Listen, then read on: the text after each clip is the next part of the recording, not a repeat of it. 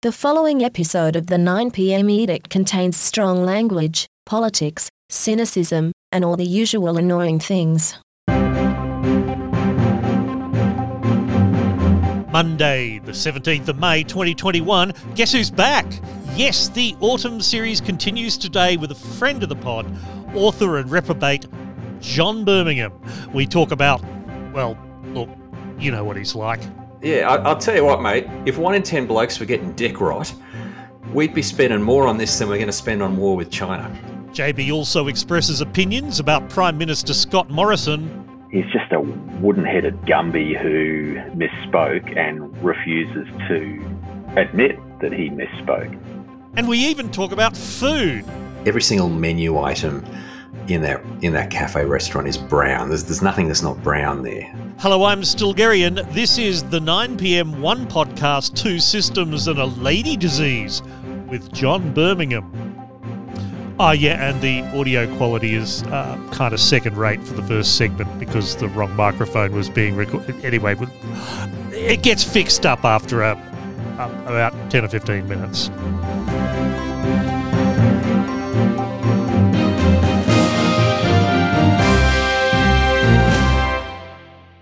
Happy Monday and welcome, JB. Mate, happy to be here. It's 6 months since we last spoke on the pod, and of course nothing of major import has happened in that time, as you know. No, well, we've, how could it possibly happen? We've all just been, sitting in our rooms, staring at the wall. Which does raise the subject of China, because China is pissed off with us for a variety of reasons, including our insistence that somehow everything is their fault. I will begin by playing this magnificent clip from our illustrious Prime Minister, Mr. Scott Morrison. You made a recent comment about Taiwan. You referred to it as one country, two systems. Why did you say that? Well, what we know is that we have a situation with China where we've recognised how they see these relationships within the region, and particularly in relation to Taiwan and primarily Hong Kong and things of that nature. And so Australia understands that. That's always been the basis of our policies. But did you make a mistake in that comment? No. All right, Prime Minister, look, thank you very much for your time. Thank you. Yeah, thank you, Prime Minister. And the government of Taiwan are now thanking you very much for your support. I'm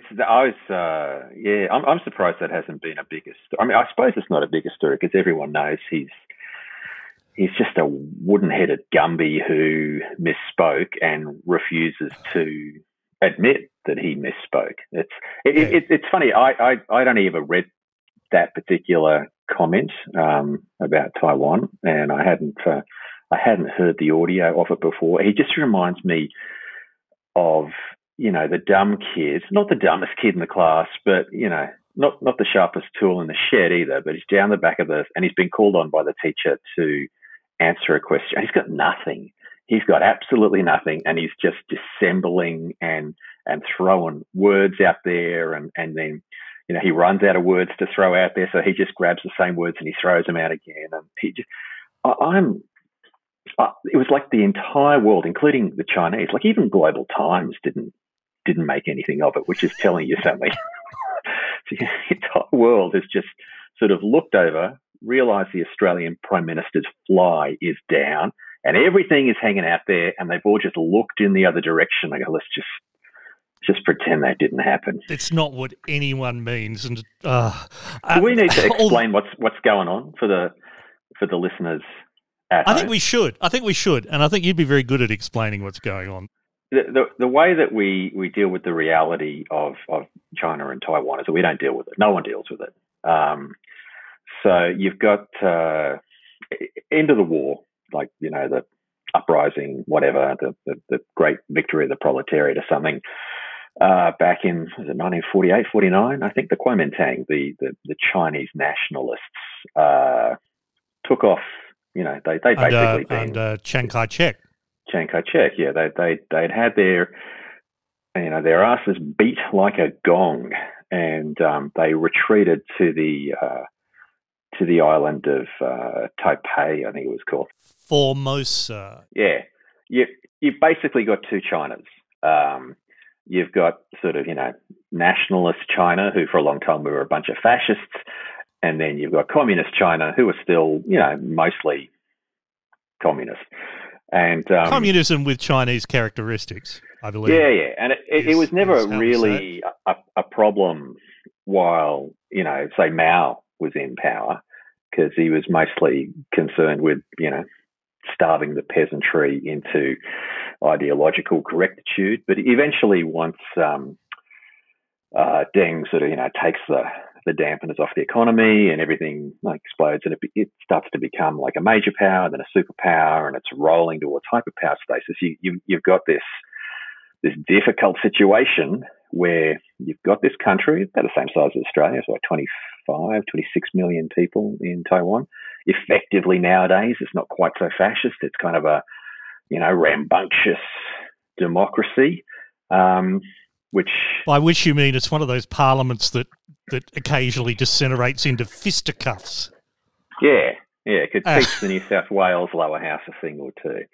And, the way that the entire world has dealt with the fact that you've got what the mainland thinks is a renegade province, what is in effect an independent country. I hope Global Times is listening to this pod, and is that we just ignore it. The Chinese want to apply to Taiwan the system that they applied to Hong Kong, which they describe as one country, two systems. So, Hong Kong will come into the fold as it did back in the 1990s, but, we're not going to crush it under our giant communist boot. It'll have all of the things that used to make Hong Kong so cool, rule of law, free speech. And of course, that's not the case anymore. But when Morrison stood up... But many people in Hong Kong haven't quite woken up to the fact, they're certainly not accepting the fact. And the thinking was that as China liberalised its economy, it would liberalise its politics. And I can understand why people would think that, because, if money is a form of power, having a whole bunch of army divisions and having a one-party state, that's a form of power as well. But having money in your hand, that's a kind of power. And as soon as you allow that, any kind of power to leach out of the control of the unitary state, you have an alternative power center. And the thinking, the thinking was that as the Chinese economy grew and, market power emerged over there, you would have alternatives to the Central Committee of the Communist Party. And, that was the way it seemed to be going for a while, but the Central Committee had a look at that recently, just said, no, I don't think so, mate. So they've wound it back in. Yeah, and it's that big change, and as you said, money is power. Hugh White, one of Australia's great strategic and defence analysts, most active through the 1990s directly for the government, but since then, to anyone who'll listen, and a lot of us listen to him, here's just a tiny grab of what he had to say on the 7am podcast the other day. As the rivalry between America and China has escalated since particularly 2017, as America has been pushing back harder and China has pushed back harder in response, the usual sort of action and reaction thing in any escalating dispute, Australia has gone along with that. And I think that the Morrison government, about this time last year, for some reason which I don't really understand, wound it up a couple of notches. Middle powers don't win on every issue against great powers. That's just the way the world works. So we have to choose our fights, and we have to choose our way we conduct them. And I think we have to be very realistic about the limits to our power and influence on this. Now, that's not a comforting thing to say. People like the idea that Australia can dictate the terms of our relationship with other countries, even very powerful ones like China. So I think we're going to have to be much more realistic about what kind of influence we can exercise in the region, what kind of influence we can exercise a country like China. We might want, for example, to pursue questions of human rights in China. If we do that, that will cost us very dearly in the relationship. And there's a debate to be had about how hard we should push, what sacrifices we're prepared to make in order to do that. The image I have about Australia when I listen to that is the United States there is the big, powerful, tough guy saying, we will not accept China doing these things. And Australia being the little guy standing there, yeah, you tell them, we're not going to allow you to do that. And it's like... Yeah. The US is the US is the rock, and we're like this angry jockey that the rock has picked up in his travels, shaking our tiny fists. The rock's probably looking down. Who are you, mate? That podcast is worth listening to, I'll say, because they have a little montage of Scott Morrison and Peter Dutton doing the chest beating and trying to sound quite a deal tougher than they are. And that is. I thought the really telling point that White makes, and it is an uncomfortable point. No one wants to hear it. Is that our options are pretty limited. There's 25 million of us. There's a whole bunch of cities with more than 25 million people in them in China. And there's I think it's 1.4 billion. 1.4 billion people now. Yeah. Yeah, and it's depending on how you measure the economy, it's either almost as big as the US or even bigger than the US now. It could be twice as big by the 2030s, and that's not to sort of turn them into a monolith. China has serious problems going forward that could see the whole thing turn to custard for them within about 15 or 20 years. They've got massive, unquantifiable levels of bad debt within their economies. I know people who work in the finance sector, and that shit just keeps them up at night. They just lie there in bed waiting for the whole thing to implode, because as massive and terrifyingly massive as the Chinese economy is, it's all built on garbage debt. And we know how that works out in the West, because we've been doing that on and off for hundreds of years. They haven't. They liberalised their economy quite recently, and they've never yet had the experience of dealing with the cataclysmic endpoint of irrational exuberance. Whereas that is actually baked into Western economic history and probably Western economic psychology as well. And they've got the demographic problem looming, where the decades of the one-child policy has created this quite terrible imbalance just in the genders in China, and they're an aging population anyway, and the two things sort of feed off each other, and that is going to there's a saying popular amongst right-wing thinkers, but it's there's an element of truth to it, which is that China will get old before China gets too powerful, and there's the sort of less political way of saying it is that demographics are destiny, and there is a demographic destiny rushing towards China at the moment that it doesn't look good for them. So having said all that, they're still really big, really small. Yeah.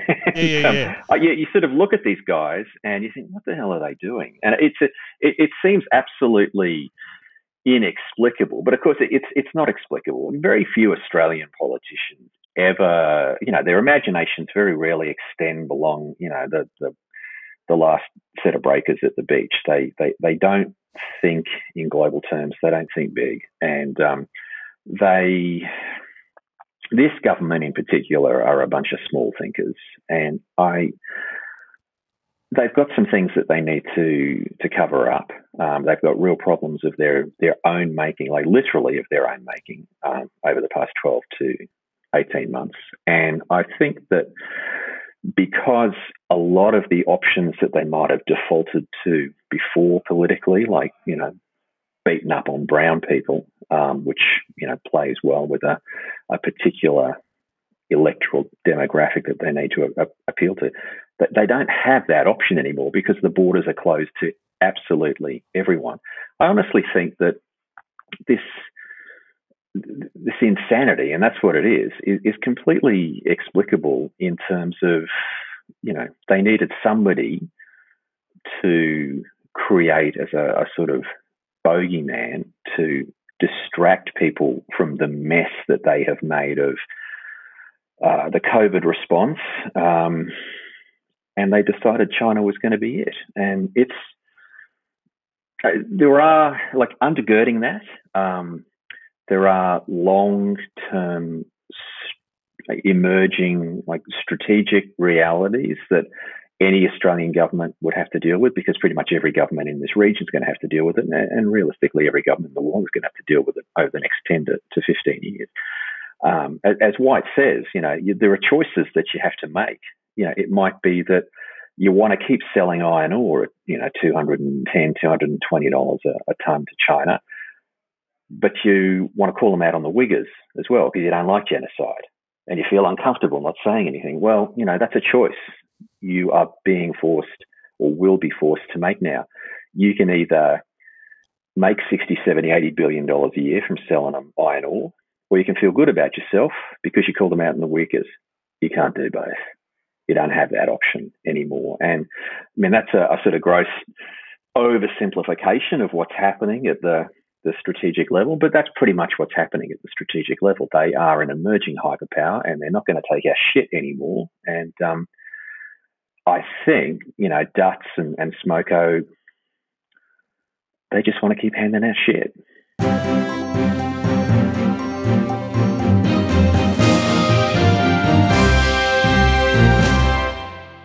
John, while we're talking about China, and now that we've fixed the audio quality in an extremely professional manner, even Kevin Rudd, Kevin Rudd, he's come out recently and said that all this stuff about China is ill-disciplined chest thumping, and he's pointing straight at Peter Dutton by saying he's trying to outflank Morrison on the on the Hawks side to make it, to make himself look a more powerful leader with a vision for Australia that includes war with China or something. I know.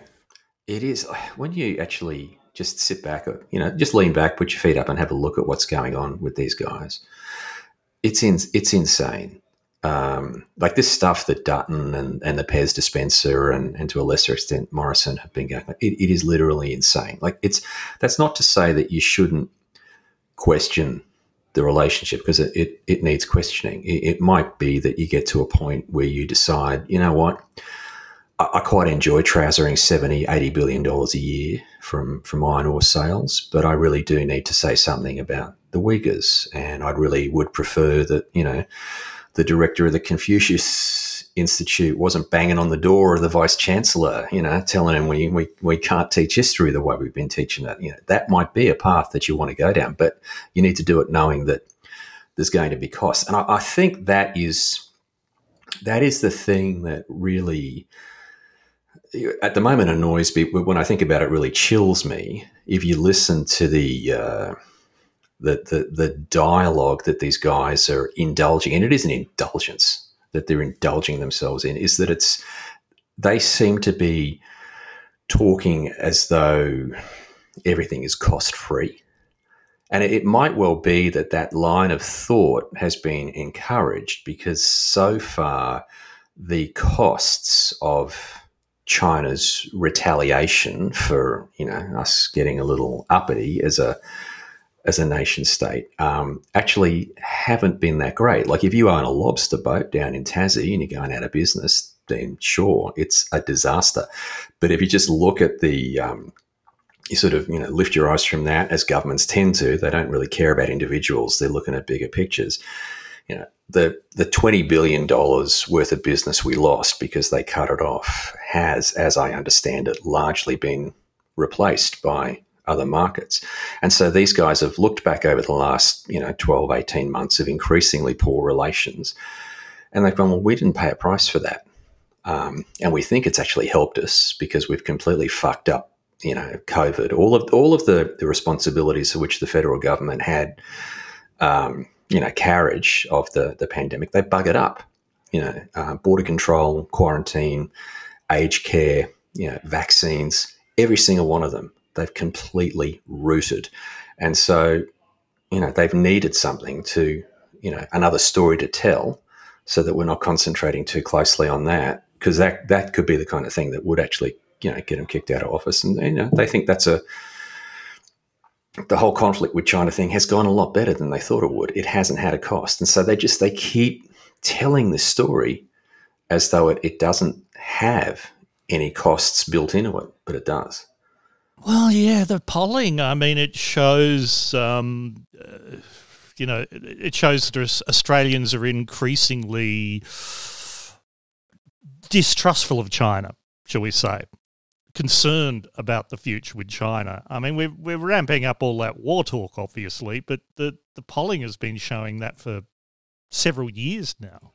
Yeah, no, and fair enough. There are very good reasons to be wary of China and mistrustful of China. They're an authoritarian dictatorship. But that's a very good reason not to go picking fights with them that you can't win, yes. And you don't need to. And that's the thing that I keep coming back to. Like a lot of these fights that they had, they didn't need to have that fight with them over the investigation of COVID. They just got out ahead of the pack. Like there was going to have to be an investigation of the outbreak, and it was always going to piss the Chinese off because, it seems that patient zero was, somewhere in China, maybe in Wuhan, maybe somewhere nearby. And, for whatever reason, they don't want that looked into, either because the bug escaped from a lab, which it probably didn't, or because the bug escaped from a wet market, which is still kind of embarrassing. Either way, they don't want themselves held to account for a pandemic which basically fucked the world for 2 or 3 years. So there was always going to be an investigation of that. But what did Morrison think he was doing, jumping out ahead of the pack and basically, calling out Xi and the others, and there was no reason, there was no need for it. Like, if you want to be part of the pack, be part of the pack. If you want to lobby in the back rooms at the UN or the WHO, then lobby in the back rooms. But don't, stride out in front of everybody else and start swinging fists and elbows. So too with the MOU thing with Belt and Road Initiative down in Victoria, in hindsight, that was probably an ill-advised deal for Victoria to sign. And yet it doesn't, but it was also mean anything. It was content free. Yeah, we agree that in the future we might work together. Yeah, that was it. And so it had no real world consequence until it did. And that the consequence arose because, Dutz and ScoMo and the Rocksteady crew decided they would make something of it. Now, if they were really concerned about the MOU, all they had to do was, pull Steve Bracks aside after a national cabinet meeting and whisper in his shell-like that it's causing, it's real problems, they got real concerns, and could you just let that die on the vine? And, that's paraphrasing what would happen, but that's the way to deal with it. And Bracks just, quietly speaks to his department heads and ministers and goes, yeah, look, we probably got ahead of ourselves. Like, let's not, if they call us up, which they're probably not going to, simply because, no one from China is calling us at the moment. If they call up, just be on a cigarette break or something, don't pick up the phone. And that would have been the way to deal with it. And eventually the MOU would have lapsed because I think I don't know what the sunset on it was, but it's probably 5 years or something. Yeah, problem solved. Yeah. Look, we could talk about that for ages, obviously. You've written about it in Alien Side Boob, links on the podcast website. Kevin Rudd's written about it. Hugh White's written about it. All these links. While we're talking about the world, we've got a couple of minutes spare. Shall we solve the Israel-Palestine problem? Yeah, let's knock that over. Yeah. No problems. So what's going on? It's a bit of trouble there at the moment, isn't it? Yeah. Bit of back and forth across the fence. Bit of back and forth, a bit of biffo going on. Hamas, lobbing a few rockets. Israel lobbing a few guided missiles. Media buildings being blasted out of existence. And the other day there was this quite magical little vox pop done in the streets of West Jerusalem with here's what some ordinary Israelis think it's all about. I think that the Jews came here, they took this land, and this is our land now, and I don't think there should be here no Arabs. Like Arabs, they want, we gave them Gaza, they should go live there quietly. If they want, they should go back to Iraq, I don't know, to wherever they want. I don't think there's any answer to it. Really? There's only one way, I would carpet bomb them. You would carpet bomb them? It's the only way you could deal with it. Or try to stop them a different way. It never worked. Yeah.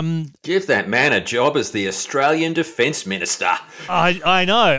They're just two people. It's a longer piece from a mob called the Empire Files. I don't know who they are, but they've got a 20-minute documentary on this up. But it does include someone who understands the psyche of war, saying, "Look, here's a whole lot of these people saying things," and when you start seeing like a teenage girl saying we should just kill all the Arabs, or send them back to Iraq, as that young lad did there, it's sorry what? And then on the other side, there was a young Zionist woman on the Twitters yesterday saying that you shouldn't be able to have any comment on this current situation and that unless you can answer these questions. And she listed about 20 questions going back through 4,000 years of Jewish history. And I thought, well, no. Actually, we agreed not to actually talk about this. We did, because it's an insoluble situation. Like I'm happy to sort of, think out loud about the missile strike on that media building, because that to me looks like a pretty obvious, if reasonably gnarly incident of press management. They just don't want the press there.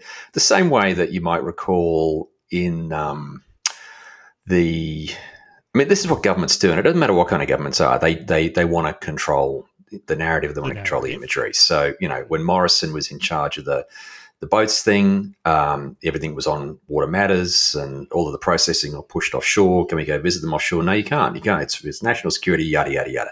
Basically, you cannot have information other than what I tell you.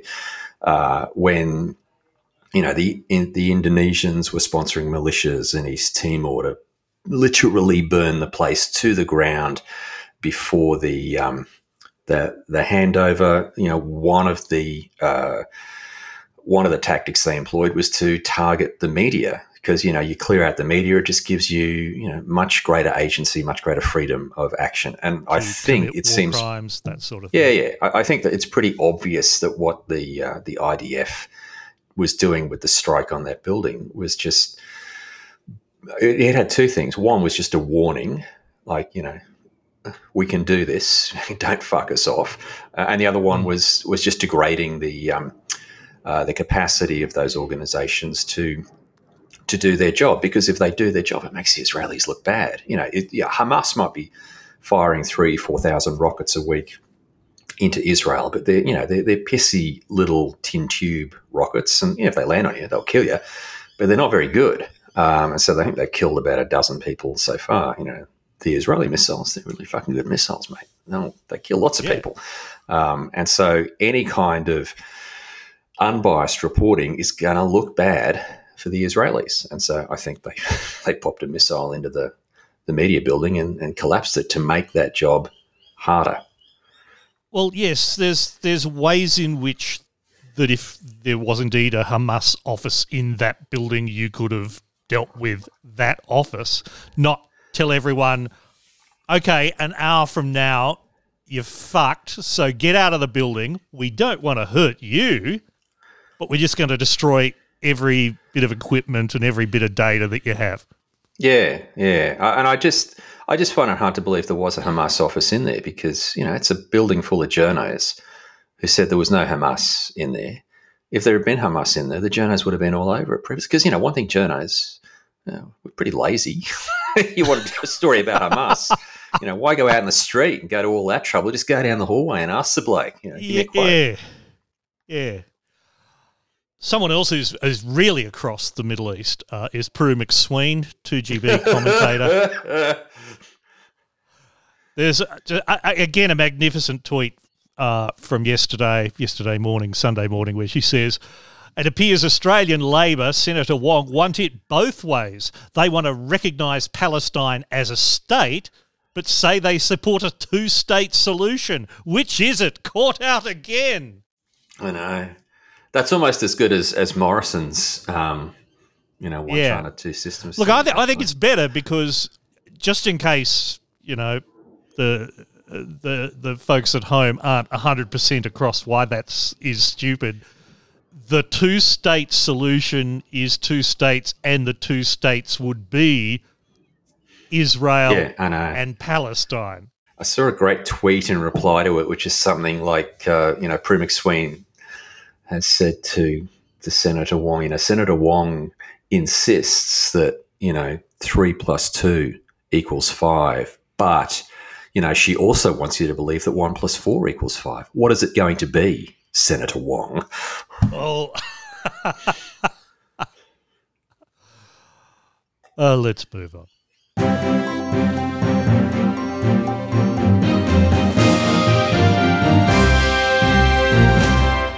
But before we move on, some quick housekeeping. There's quite a lot this episode, so there'll be 2 bursts of housekeeping. Sorry about that. First of all, this Thursday night, the 20th of May, it's the 8 p.m. quiz at 8 p.m. Australian Eastern Standard Time. So this Thursday, 8 p.m.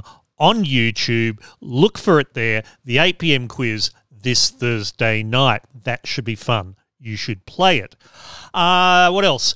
Next episode of The Edict will be with cartoonist Kathy Wilcox. That will be on the line on the 29th of May. So we're recording Friday 28th. Get your trigger words and conversation topics in by midday on the 28th of May. And then after that, satirist Mark Humphreys in mid-June and space archaeologist Dr. Alice Gorman on a date in June. We haven't set that yet. Think about how you want to get your trigger words and conversation topics into the mix. Someone has suggested, by the way, that if you can't think of a trigger word, I should just choose one absolutely at random. So if you'd like me to do that with your trigger words, just let me know, and I'll literally just choose random words from the dictionary and see what comes up. Now, for this episode, thank you, generous listeners. This episode made possible thanks to John August, Paris Lord, Pete Lawler, again, that's wonderful. Thank you, good gentlemen.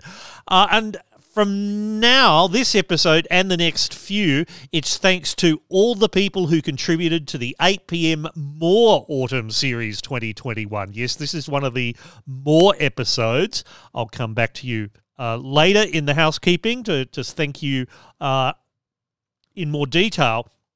But if you'd like to join these people, please go to the 9pmedict.com/tip, the 9pmedict.com/tip.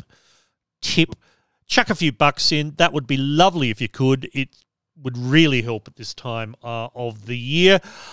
But if you don't want to do any of that, that's fine. But please just tell your friends and family and workmates and all that about the episodes you like, because building the audience is just helpful for everyone.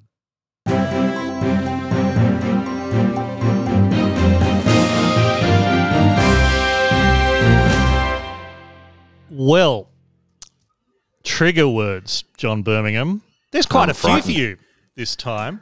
Now, I do have the glass jar of transparency with a whole lot of trigger words to draw for random, but I actually have 4 that people have specifically asked to throw at you.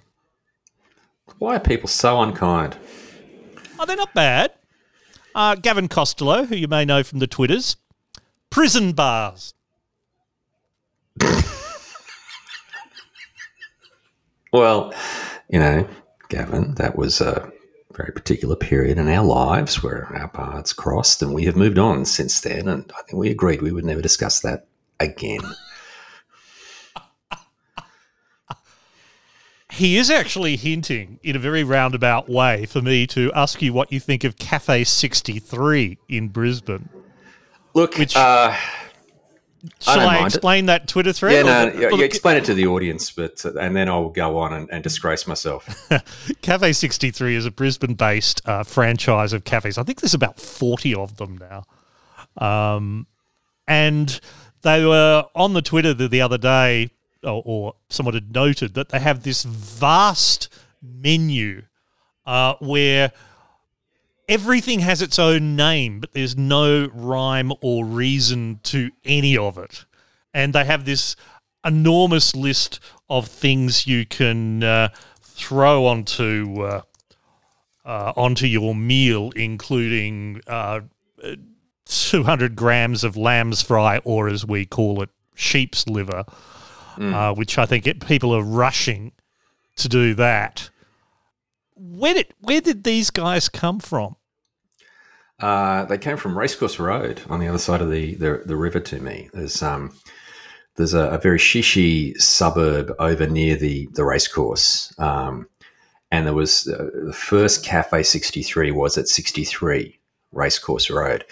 When it started out, there was nothing else like it in the market. It was almost an American approach to fast food. Everything's brown. Every single menu item in that cafe restaurant is brown. There's nothing that's not brown there, or shades of brown turning yellow, but mostly brown, and lots of it. So it was very, very Brisbane in that the value proposition was immediately identifiable. A gigantic fucking stack of brown food sold cheaply. That was always going to do well up here. The other interesting thing about it, and it was the case at 63, and it's been the case at pretty much every 63 that has followed. And I don't know much about this guy's business. I don't know whether he runs it as a franchise or whether every 63 is just like a cell that's been broken off from the mothership. But they only seem to employ young Asian women. And I'm guessing they're students here doing English language degrees. I make no legally vulnerable claims as to why somebody would only employ young Asian female students. However, in terms of the menu, I suspect the reason why that really crazy naming system came in is that a lot of the wait staff had very poor English language skills. And so because the menu is huge and has no internal coherence whatsoever, it's much easier to call something, an Elvis Presley or a gasket or a green speaker. It just there is no consistency to the naming, but each one of them is individually very recognisable. Well, here's some of them. I mean, egg white omelette with sliced chicken breast with feta and spinach on toast. That's a Kathy Freeman. Yeah. Why? Why is it a Kathy Freeman? Because, when you say the Kathy Freeman, you know what's coming. Well, yes, it is vast, whereas minced beef on toast is police for some reason.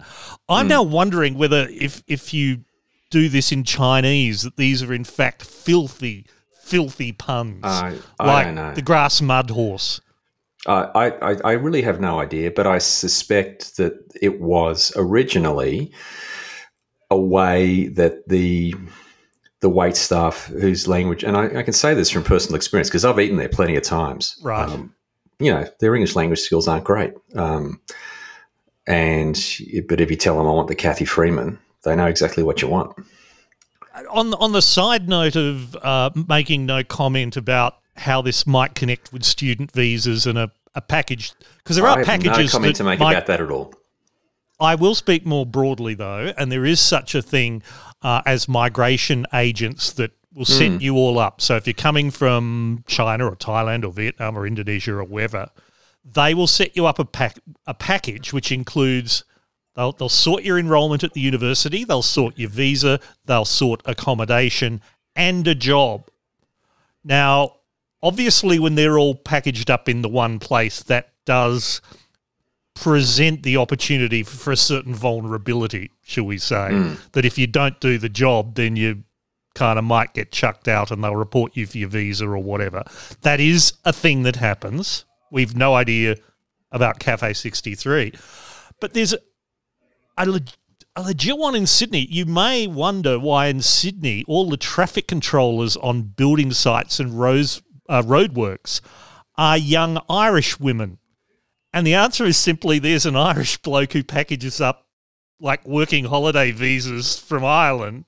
Look, come to Australia. We'll sort out, your backpacker accommodation. We'll get you a job. Yeah. We'll get you your traffic controller certificate, which is half a day at, do the questionnaire online.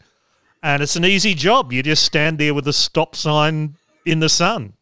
I got into a heap of trouble when I was still writing columns for Fairfax, about maybe two years ago or something. I noticed that when I was starting to get you get your scam calls at various times of the day, and the scammers that used to ring at about 2 or 3 in the afternoon, they were always the scam was always the same. It would be, we're calling up about your recent car accident, and enough people have recent car accidents that maybe one out of every 12, 15 punters go, oh, right. But it's just, it's a scam. They want your personal details. They want your credit card, whatever. And I noticed, having got a bunch of these, that it was the people who rang were always Irish. And I ended up, normally I would just hang up the way that you do. Or nowadays, of course, who even answers the phone? But when I was still answering the phone, eventually I just picked one up, and I was between deadlines. I had 5 minutes to spare or something. And the guy was on it. He just went, I'm not going to do the Irish accent. I can't do it. But he said, I'm just calling up about your recent car accident. I went, oh, good. And he went, sorry? I went, good. I've been wondering when someone's going to call me. There's this sharp intake of breath. And then, he launched into his spiel, which is basically all leading to a point where I give him all of my personal details and, the key to my bank security deposit box. And I let him do his spiel, and at the end of it, I said, can I ask you one thing? He went, yeah. I said, why are you people, why are you guys, you call me every day. Why are you always Irish? And there was just this silence. It's like, the fuck are you talking about? I said, you're always Irish. And then it was on like, kill Kenny Katz, my friend. He had a bone to pick with me. So I ended up writing a column about it and got into trouble with the fucking Irish consul or something. But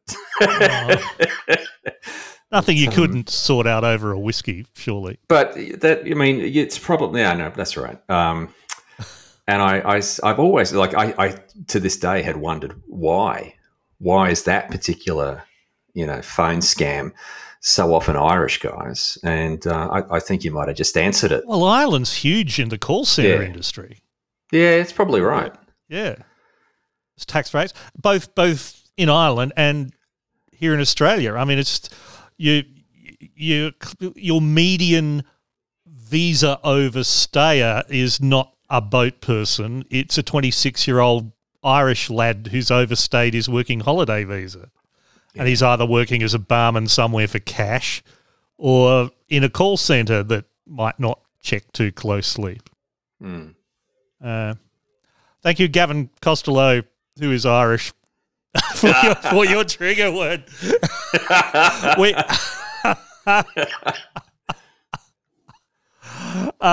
We better move through these Rex 3 fairly quickly. Carletta Albionac says fans. Fans, mate. And I will say, in your latest audiobook, which I'll get to later, I recognise some character names from people who may be fans, but that's another story. Fans. Tell us about your fans. Look, that doesn't trigger me at all. Like I live and die by fans. Was it Kevin Kelly who said, if you can find 1,000 true fans, 1,000 true fans, yes. Yeah, I will link to that. You've got it made. Yep, that's where you make your money, because your true fan will spend $100 a year. Like, they'll buy the album, they'll buy the T-shirt, they'll go to the gig. $100 by 1,000 people. That's an income. Yeah, and I think if you go back, 10, 15 years ago, when you had that real, probably before iTunes launched, the Napster period, when that whole sort of, content wants to be free bullshit was just rampaging everywhere. There was a real fear. I remember having a really interesting discussion with a mate of mine, Oren Thomas, who writes textbooks for, I think, Microsoft. And he thought that the era of content creation, of writing books, writing anything, creating anything, was over. He said people just won't pay. They simply will not pay when they can get it for free. And I had this, let's be honest, it was a naive belief that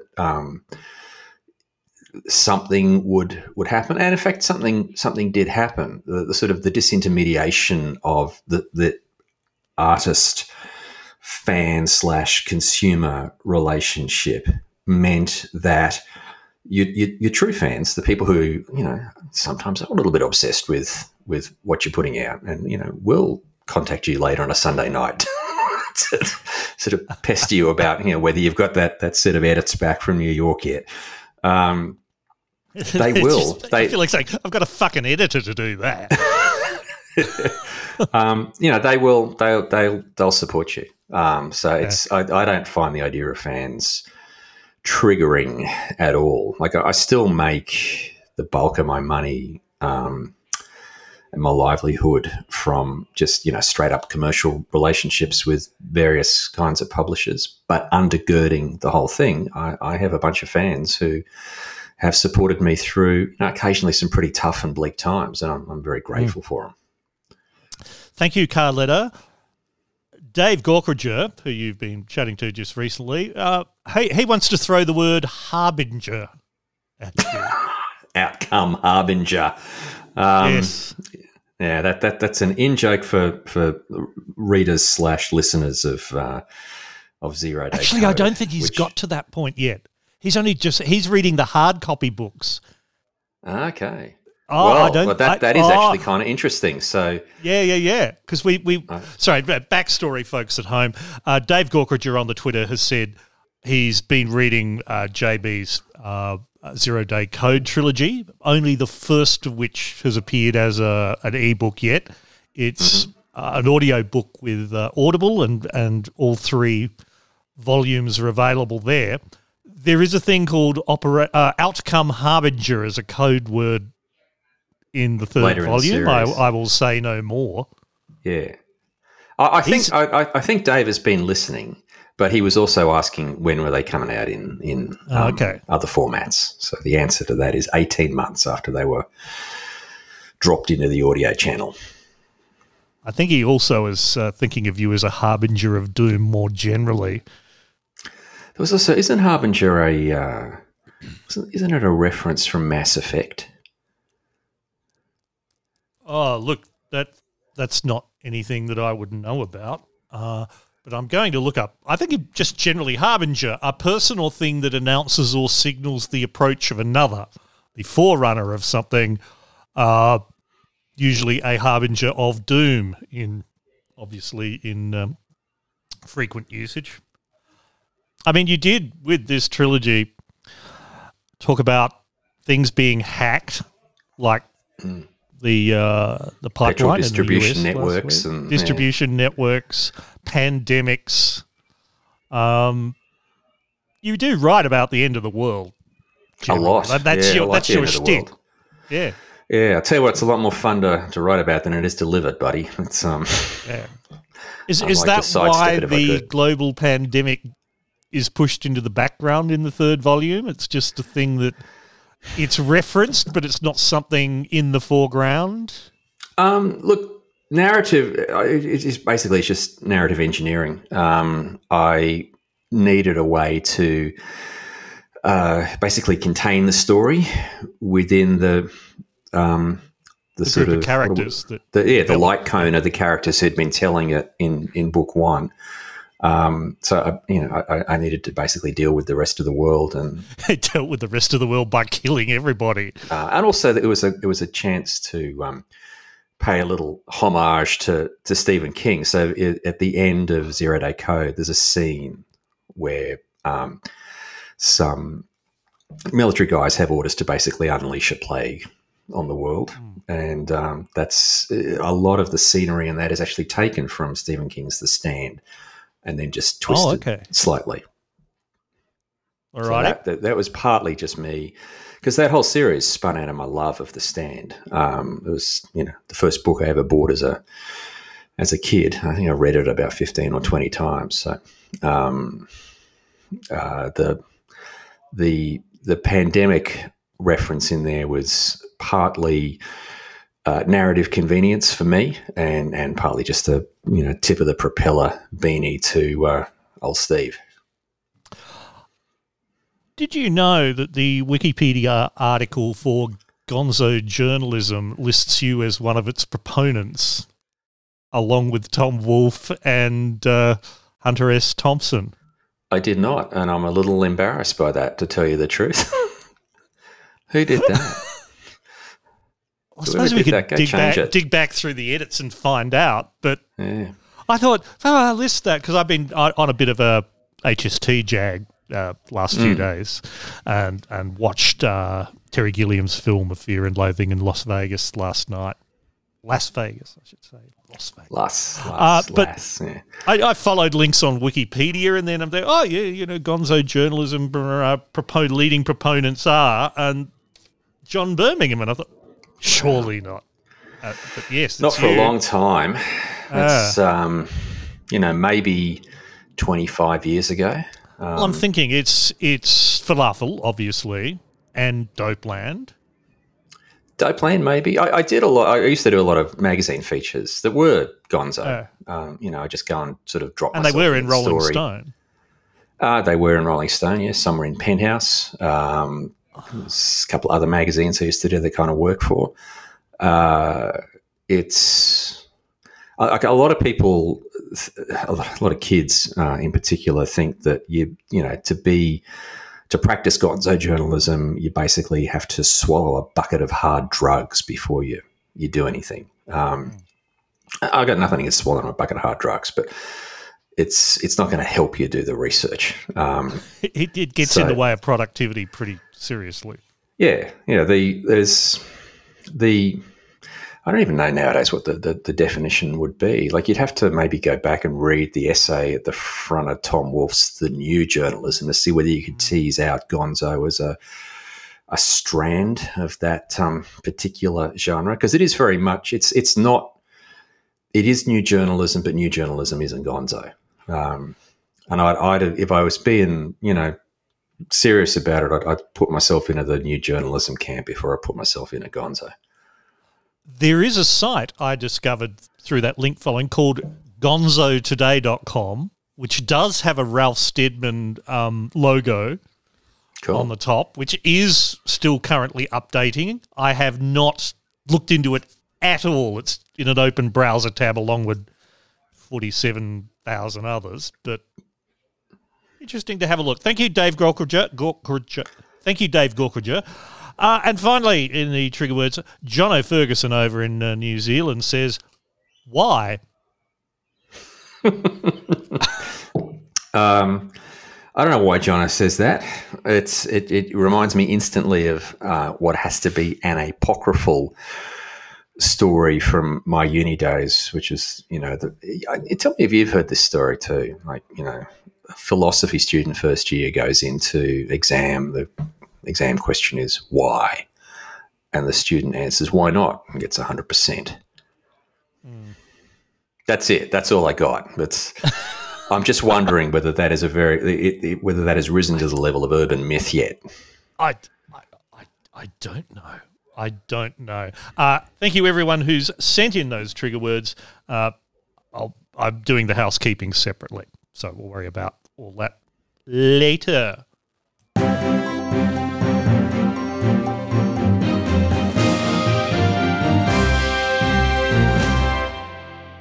Endometriosis is a common disease that affects women, mainly in their reproductive years, anything between 15 and 50 years of age. It's a disease that causes pain and infertility. The main symptoms that women present to me with are definitely pelvic pain symptoms. That can be pain with periods, which is quite common for women with endometriosis, but a lot of women with endometriosis might get pain at other times of the cycle or randomly. They can also get pain when they're having bowel motions or emptying their bladder. Well, without a doubt, the most common symptom that I'm involved with is actually sexual pain, or in fact, difficulty even having sexual intercourse. Now, that's just part of a medical seminar from Endometriosis Australia, which is remarkable because it's a medical condition specific to women but features mostly men on that seminar. I've actually reduced the ratio of men to women on that little grab. And of course, now we'll continue, JB, as two men to talk about a women's medical condition. But this is obviously a thing you've been focused on recently, again, thanks to a rather, shall I say, excellent piece in your Alien Side Boob newsletter, which people should subscribe to. I was looking at – I wrote that piece during budget week. Budget was Tuesday, Wednesday night or something. And I didn't watch it. I think I went off to my jiu-jitsu class that night, and I didn't read much about it the next day. But the narrative emerges over the course of the week, and it just keeps getting sold as this women's budget, and it's for the ladies, and yada yada yada. And I just I think this is just rubbish. And so I wanted to have a look at one particular aspect of it, just drill down into it, and see whether or not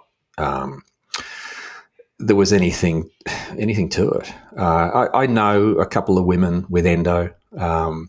They had, obviously when they found out there was some budget measures addressing it, they, dived right in to have a look. And what they found was that, unsurprisingly, because it was ScoMo, it was all bullshit. There wasn't a huge amount of funding. I don't know if there was any funding at all, to be honest, for actual medical treatment. The budget papers have sent some money to a group, and I'm not criticising the group because I don't know anything about them, but they go around to schools and they give talks about endometriosis to high school kids, so presumably women, mostly female. Teenagers know what's happening. And at the moment, they're going. I think they're doing this in 80 schools in West Australia and 60 in South Australia. And the funding would allow them to take their, educational talk to another 20 schools nationally, and that's it. And that was the increased funding. That sounds like one project officer and a bit of travel, or maybe just the travel for an existing project officer. Yeah, that's right. And I personally. Obviously, I don't have any experience with endo, but as I said, I know people who do, and I know how difficult and debilitating it can be. I suppose we should say what it is, and if I can quickly summarise it, it's tissues similar to the lining of the uterus, which is what gets shed during a woman's period. Yeah, turns up elsewhere through the abdomen. and therefore it's the same sort of tissue, so it reacts in the same kind of way and starts disintegrating, even though it might be wrapped around your bowel or your bladder or just generally through your body. It sounds... Yeah, and it causes scarring, and it is nasty. It's it's a big fucking deal, and it affects a fucking shit ton of people, like a shit ton of women. It's 1 in 10 that little clip said. Well, I didn't have it in the clip. Yeah, I'll tell you what, mate. If 1 in 10 blokes were getting dick rot, we'd be spending more on this than we're going to spend on war with China. And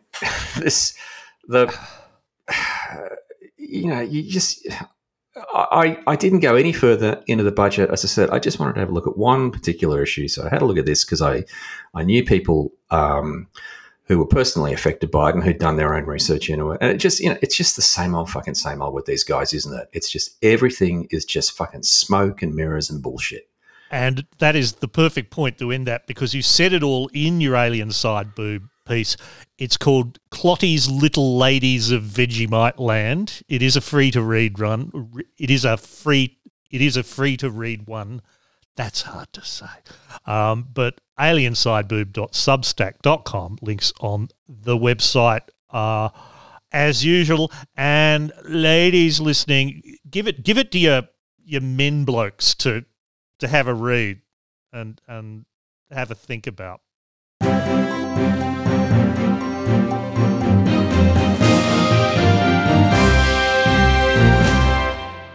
And the second part of the housekeeping before we get to the final segment with JB, don't forget, as I say, this Thursday, the 20th of May, the 8 p.m. quiz at 8 p.m. on the Sheep Tunnel. Search for it there. Live stream. Should be a bit of fun. This episode, as I said, it's thanks to all the people who supported the 9 p.m. More Autumn Series 2021. Thank you so much. I'll run through most of you very quickly. Conversation topics. Philip Merrick. Please send in your conversation topic. Thank you so much. Plus one person who chose to remain anonymous. Buying themselves 3 trigger words. Adam Baxter. Thank you, sir. Sheepy.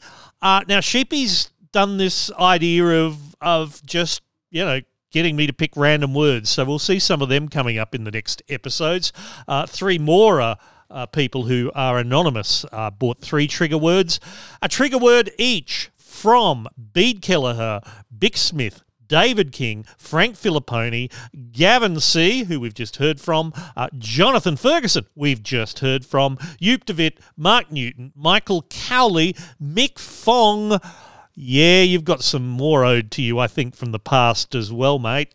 Rick Heyman, Ross Nye, and 4 more anonymous punters. That is fabulous. Thank you to all 8 of the Media Freedom citizens who contributed a basic tip. You're all listed on the website. And thank you to the, big batch of these, foot soldiers for Media Freedom who gave a slightly less basic tip. David Heath again, Errol Cavett again, Garth Kidd again, Katrina Zetti again, thank you, Kimberly Heitman, Matt Bowden, Paris Lord, Peter Blakely, Peter McCrudden, Ruben Sharda, Susan Rankin, Tim Johns, and another person who chooses to remain anonymous. And then there's another 8 people who chose to have no reward whatsoever, even though some of them were the most generous of all. So thank you so much to all of you. You've made this extended Autumn Series possible. I love you all. Big licks and cuddles. And if you'd like to join them for benefits for a subscription, maybe just licks and cuddles, go to the9pmedict.com/tip. So just pausing there because the whole licks and cuddles thing caused a bit of a rush of blood to the head, really. The9pmedict.com/tip.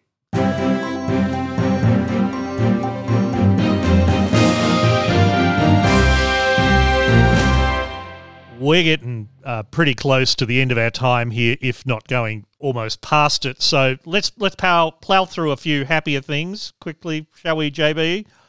Jack Dorsey, founder and boss fellow at Twitter, he's saying Bitcoin changes everything for the better. Well, if you're an organised criminal or a scammer, I guess it does, yeah. Again, no comment about you, Jack. Decided to hold the petrol distribution network of the US East Coast. It's great. Yeah. Anyway, I'll skip any further comment on that because I did have a whole pod with David Gerard, the blockchain realist, a couple of weeks back, which people either enjoyed or didn't, depending which side of the barrier they're on.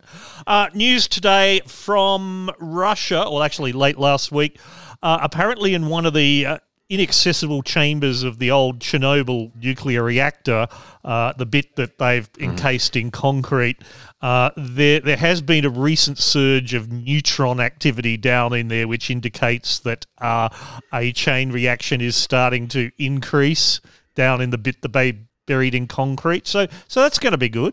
Yeah, I'm sure Vladimir Putin will be all over that. Had you thought of another nuclear meltdown? I just you would hope it was something like, something simple, like, the capstone to the underrealms coming off and demons You've coming done through. That one. But no, it's probably a runaway nuclear reaction. That's good. Colonial pipelines, I think that's been done to death. And I want to wrap, because I know you, like me, enjoy going out for a quality drink and conversation. Richard Tice is the head of the Reform UK party in the UK. And it turns out he is teaming up with actor Lawrence Fox to open a pub. As our commitment to reopening London to get the place going again, we want to buy a pub or a restaurant somewhere that's got a licence near the centre, and we want to brand it the Fox and Tice, and it'll be the home of free speech, of right-wing comedy, things that you can't normally do because the woke brigade won't allow you to do it. Right. And where you can have your own tankard, plenty of British food, and we're absolutely clear, no vaccine passports. A couple of Union Jacks knocking about. Plenty of Union Jacks knocking about, no vaccine passports, no masks, and open for as long as we possibly can be. Sounds marvellous. Yeah, that's a problem that'll solve itself very quickly. I think we could leave it there. John Birmingham, thanks as always for your time. I better let you go about your day. Good to chat. Thanks, Bunny. Did he just say thanks, Bunny? Anyway, that's it for the edict for now. Look, you know the drill. The 9pmedict.com for all the links. The 9pmedict.com/tip to chuck some dollars into the thingy. Next episode towards the end of the month with cartoonist Kathy Wilcox. Until then, I'm Stilgarian. Wash your hands. Yeah, it did. Listen to this. Thanks, Bunny. The 9pm Edict is a Skank Media production. Sorry.